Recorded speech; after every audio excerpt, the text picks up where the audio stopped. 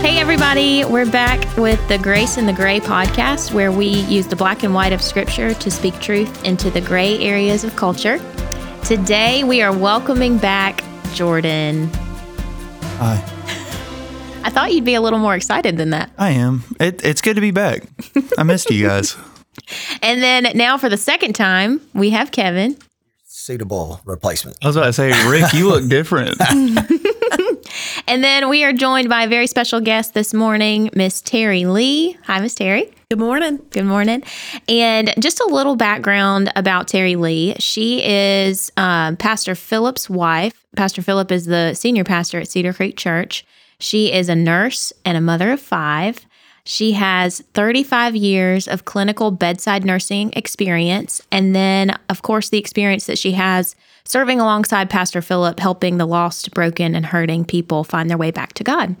So in the past couple of years, Ms. Terry, you have started a nonprofit, Overflow Foundation. Do you want to tell us a little about that? Absolutely. Our family went through a very difficult time with our oldest son, Philip Jr. Philip was dual diagnosed with bipolar disorder, which is a mental illness, and also with substance use disorder, with alcohol dependence. And after a very successful time in rehabilitation, Philip succumbed to severe depression and died by suicide in September of 2018. And so out of great catastrophic pain now becomes great purpose. And so I'm thankful that God can use our pain and difficulty to be able to bring beauty from ashes. And so I think Philip would be proud of this work.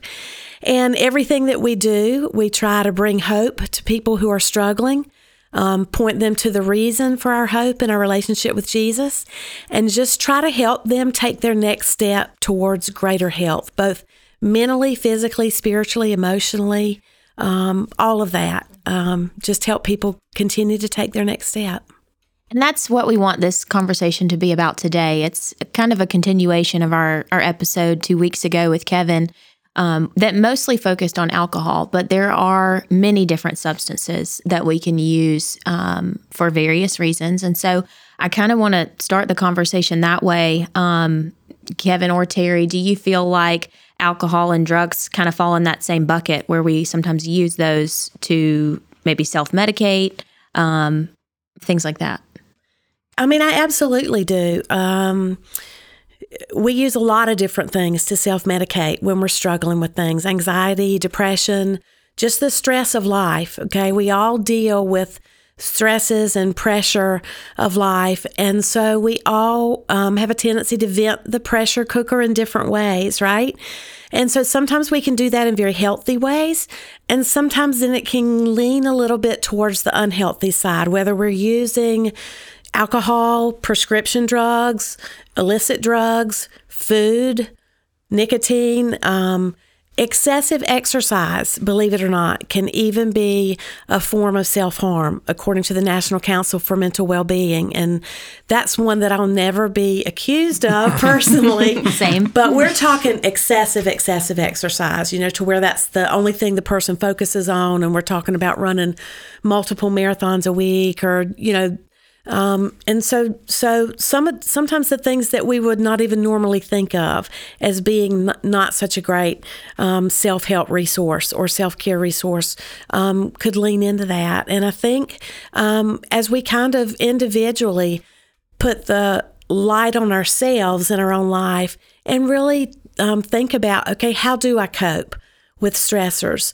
Then we may be able to look at that realistically, or even have conversations with someone who's really close to us in a great relationship and invite them to speak into our lives and say, how do you see me kind of dealing with stuff right now? Speak truth to me and help me maybe see my blind spots. We all need people in our life that we allow to speak that truth into our lives so that we can take the next step. I think that's a great point. And if you are aware of a situation that you're going through or aware of a problem you might have, definitely you can ask for someone to identify those blind spots. But what if we flip the script and we talk about you're the friend seeing someone struggle? How do you start that conversation? what tools, or, I mean, you could send them a podcast, but how well will that be received? How do you start the conversation? Well, I think the first thing I would really, really emphasize is to do it in a non-inflammatory way and in a non-judgmental way, and approaching it first from the vantage point of having a relationship with that person. We can't speak really personal stuff into the lives of people that we don't already have a great relationship with, and so we want to be careful about that. But I think really noticing, knowing the people and knowing their tendencies and kind of their personality and stuff, and then if we notice something that is skewed or is this really outside the norm for these individuals, and that's maybe a warning sign. And so just coming alongside that person and saying, hey man, I'm noticing, we usually go for coffee every Thursday and you haven't joined us in a while, or you're not texting back, or you're not picking up your phone. I'm concerned about you. Is there anything you want to talk about? And just leaving it as an open-ended kind of sentence, I'm concerned about you, I care about you, cracks the door to being able to have that conversation. Now, I will segue with saying that what if the person doesn't want to talk? What if they shut you down and you feel like, you've just stepped in a pile of poop or whatever, this was the wrong time to say this? Leave the door open. It's not about you. And so continue to gain their trust, follow up with them with a text, or even better, a phone call so they can hear a voice, and to let them know, hey, I just want to let you know I'm praying for you and I am here. If you do want to talk, just know I'm here. And so continue to keep that door cracked, because the first offer may not always be the time that they want to step through the door and talk. Yeah, I think something that you alluded to that I've found, because I think sometimes it's easier outside looking in to be able to see, like if I'm looking at Kevin or if I'm looking at Sam, it's easier outside looking in to say, well, hey, here's the issue. Like, just stop doing that thing, right? But I think sometimes we have to be patient, like you said, but I think the greatest thing that we could have is just a presence, like a consistent presence where we're just there, because I know by nature, I just want to get to the root of the issue. But I think sometimes the greatest thing that we can have over time is a presence where we're gaining trust. Hey, this person cares about me. They love me. They're here for me. And I know I've been shut off. They're still here. And I think ultimately that's what Jesus does for us, because there's obviously evidences of his grace, whether we realize them or not. Sometimes we take them, sometimes we don't. Sometimes we take them right away. Sometimes it takes us years and years, but he's still there. He's still consistent. And I think for us, that's super important, just to be that presence, even if someone's shut off, just to show we truly love and care about them in the way that Jesus does. And then we also kind of want to highlight the reasons why behind someone may be doing this. Kevin, maybe you want to speak to this a little bit. How would you start that conversation with someone? Well, let me say first, part of Overflow and what Terry does, over 1,000 people you've certified now. Part of what Overflow does is a mental health first aid training. And I would encourage everybody out there, if you haven't taken the class, whether it be with Terry or otherwise, I did. And it's like a whole new world. Like realizing all the issues. It's 1 in 5 right now have a diagnosable mental health disorder. That's my house, soon to be. And it's terrifying when the numbers as to how many people are struggling, right? And so the part of what I learned there and what I've learned through Overflow and through Terry's work has been the difference between being codependent and being supportive and being there, but not supporting and not being codependent, right? I think that is the hard line. How do you support someone without going over the top supporting them and allowing, making it worse? Right. Yeah. You're encouraging it without knowing it. And I've been a part of that. And this was prior to my involvement with Overflow. And I've done all the wrong things in the past, which was still love on them and act like it's not happening, right? And I think that is where we've got to. There's a fine line between supporting someone and being codependent, right, Terry? I'm sorry. And I don't know where that line is. Honestly, I don't. I think it's an individual, depends on your relationship. Yeah, I can't go up to some random guy on the street and act like I've known him forever and expect him to take my advice and expect him to, and everybody's different. Rock bottom is a place that it's a scary, awful place if you can avoid hitting rock bottom. But oftentimes we see that being the time when people are ready to listen. Mm-hmm. And then they remember who cracked the door Absolutely. with the text message or the phone call. Absolutely. You raise a good point with how do you walk that line with codependency, assisting but not enabling kind of thing. And so one of the things that Philip, my husband, and I kept saying to each other is we will walk with Philip Jr., we cannot walk for him. And so when we put it into that context, I think it helped us see the posture that we needed to maintain and the posture that a lot of us can maintain with people who are coming alongside individuals that may be struggling with a substance use disorder. It is a tightrope, and individuals who are struggling with a substance use disorder already are inundated with so much guilt and shame. I mean, when we read Philip's journal, it is throughout his journal, the amount of guilt and shame that he dealt with for not realizing he had an issue, but not addressing it sooner, and just all of the feelings of failure and everything that he felt because of things that are going on in his life. And so that's not what we need to grind in. Those individuals already know that. So being supportive, being loving, taking the mental health first aid class is fantastic because it does help individuals understand some of the resources out there. And so when we know resources, then that gives us extra tools in our tool belt to assist people who are struggling. If we don't know any of the resources or where to send folks, we're kind of like, I want you to do better, and I'm here for you. But that was me. Yeah. In the past, that was me. It was like, I don't know what to do. I wish you'd get better. But Yeah. And it gives them hope by just having resources, whether it be just in the class. We're not this isn't a pitch for the class by any means, because it's not like it's a nonprofit, so it's not a pitch for the class. But it is just those numbers in and of itself. They tell you the prevalence of the issues, right? And so it's something we should all have some sense of what help is there for us around here. What are things I don't have to go, because it's so hard. The medical side of this is a whole different podcast, right?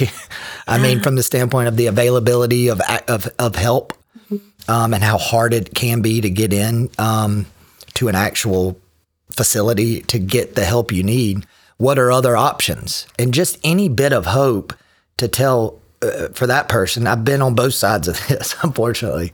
But hope is huge in it, that I'm not, and we talked about this last time with Rick, I am not, I do not identify as whatever my sin is. And understanding the full gospel message, which is that is the gospel message. We are all going to have, and the shame and the guilt and all those things that separate you from having the ability to live as a Christ follower. Right. And it's not about the issue. It's not about the substance. And that's what took me so long to realize, was the substance itself took over. And you could not separate yourself from the substance enough to get to Christ. Does that make sense? And now you're with Christ. And that's the message, is you're with Christ. And you're going to, if you've got the substance abuse issues, if you've got whatever it is, it doesn't mean you're not with Christ, right? He is there with you through it, and understand that is the hope, right? That is the ultimate hope. Yeah, the self-help side of it. Yes, there's all the different things which are real and valuable. But for me, the understanding and really, I guess, grasping the gospel message for the first time. You hear it all the time, but when you see it playing out in your life and you accept the fact, and that's really all it is. It's accepting, right? That I am a Christian. I do believe in Christ. I do have these issues.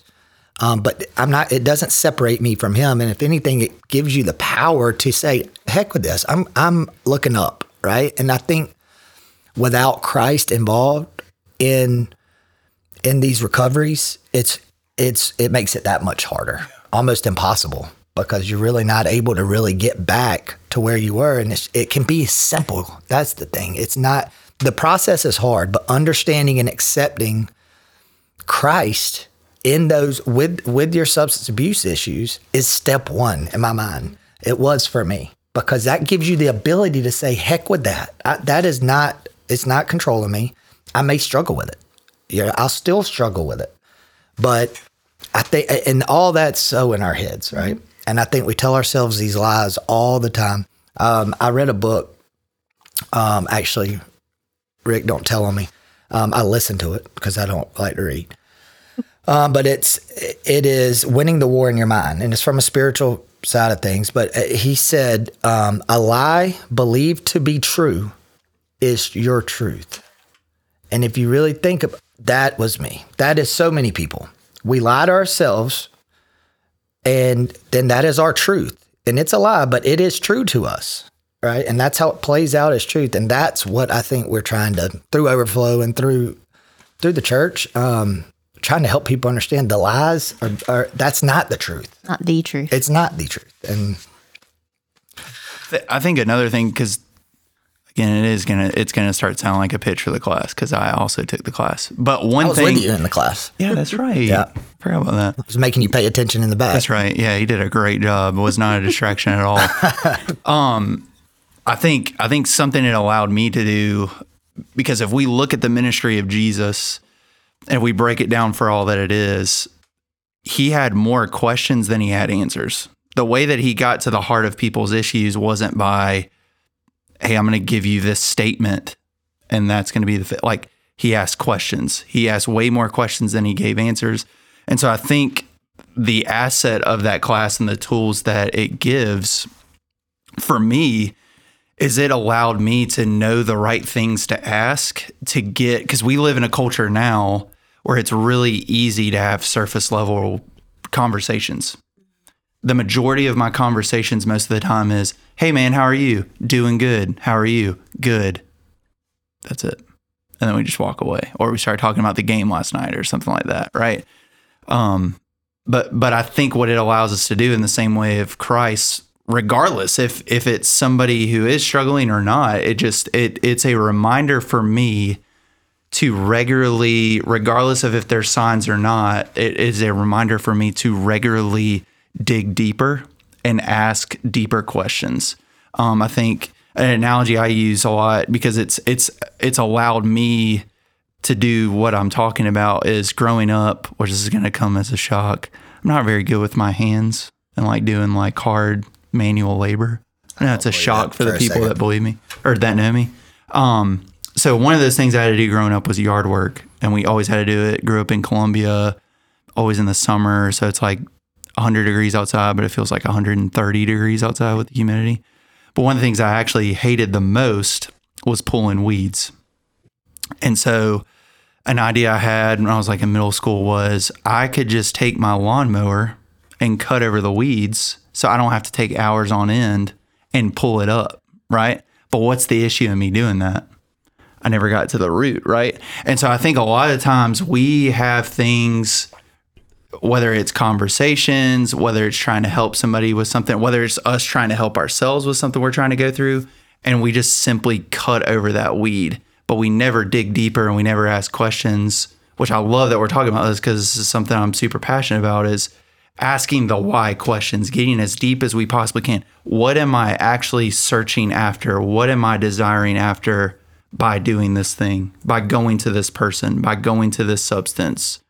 Yeah, I mean, hold on, sorry, but that's twofold. Good. It's both helping somebody, why, right? But internally asking yourself those questions. And I think that's the key. It starts there, right? If you're struggling, is that why personally? And it's not because that's what God created you to do. It's not because that's who you are. It's not because that's your identity. That is, I can tell you 100% that's not true, But starting there and realizing, okay, and one of the things I used to do is, but I'm not as bad as Joe Blow over here. It could be a lot worse. And there's so many excuses. There's so many things that you can go through.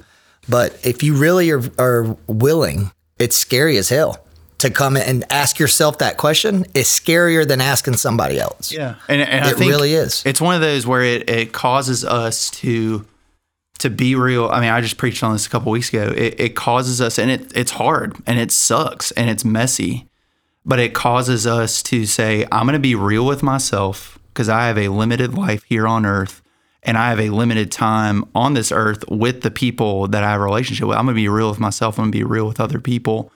And even something you alluded to too is like, I think for us, the gospel, if we've grown up in church, the gospel is something that we know.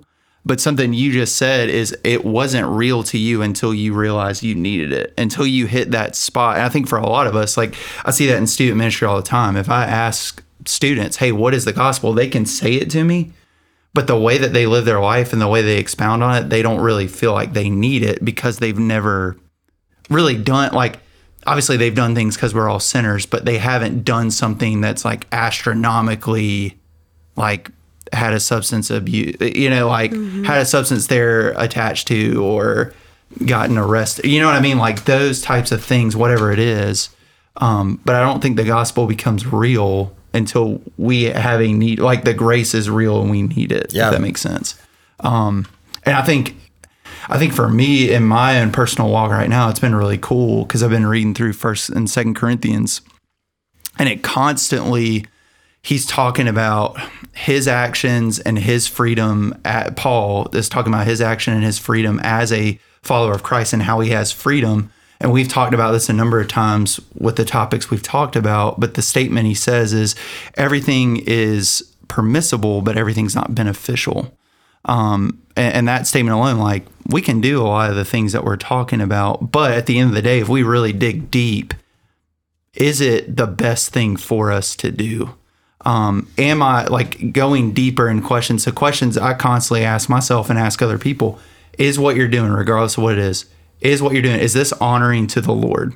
Like what you're doing, God calls us to glorify him in everything that we do, whether we eat, drink, whatever we do to glorify him. Is it glorifying to him? Are you feeling a void?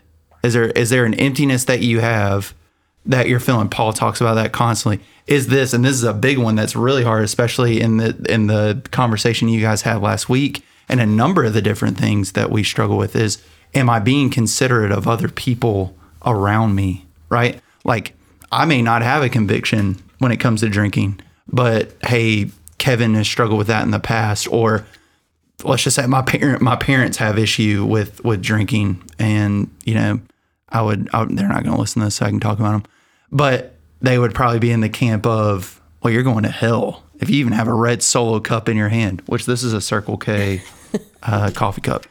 But am I being okay? This is a mimosa.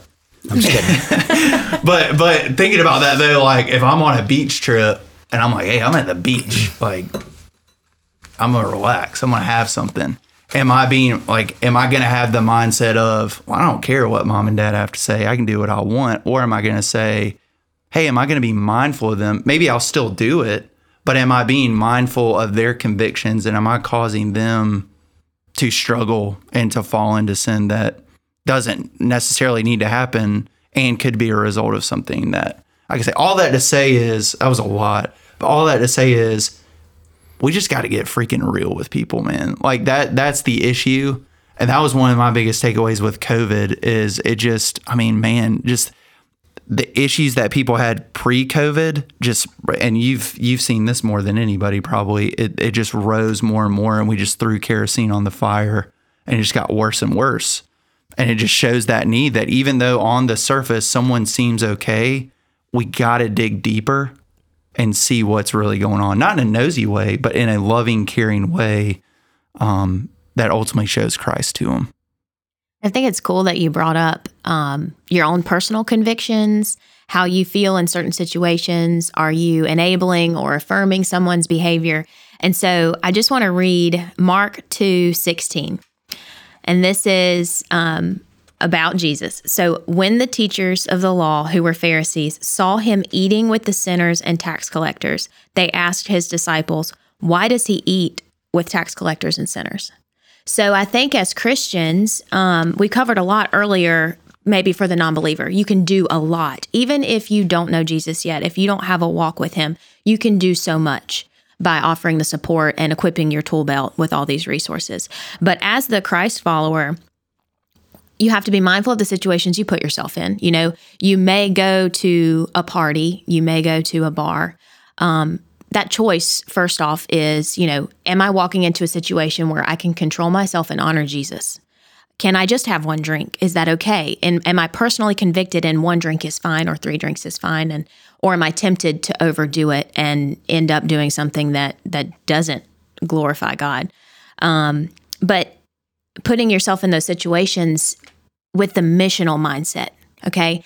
You said it at the last episode, Kevin. You said, you know, you could make it through the golf tournament without a drink, and that was a big test for you, but that was the most fun you had. And then you had the opportunity to be an example to everyone else there. So maybe it's at the golf tournament, or maybe it's the morning after a party, and your friends have overdone it, and you're helping them recover the next morning, and they look at you and think, why do you not feel like this? Why did you not do what I did? And then you have the opportunity to share where your hope comes from. And so with that, I think that this has been another great conversation. We talked about a lot of resources that we're going to point you to in the show notes. Of course, Overflow Foundation and the mental health first aid class. And then some other resources that we have at Cedar Creek Church that we would love to connect you with. So thank you all for the amazing conversation today, and we'll be back in 2 weeks.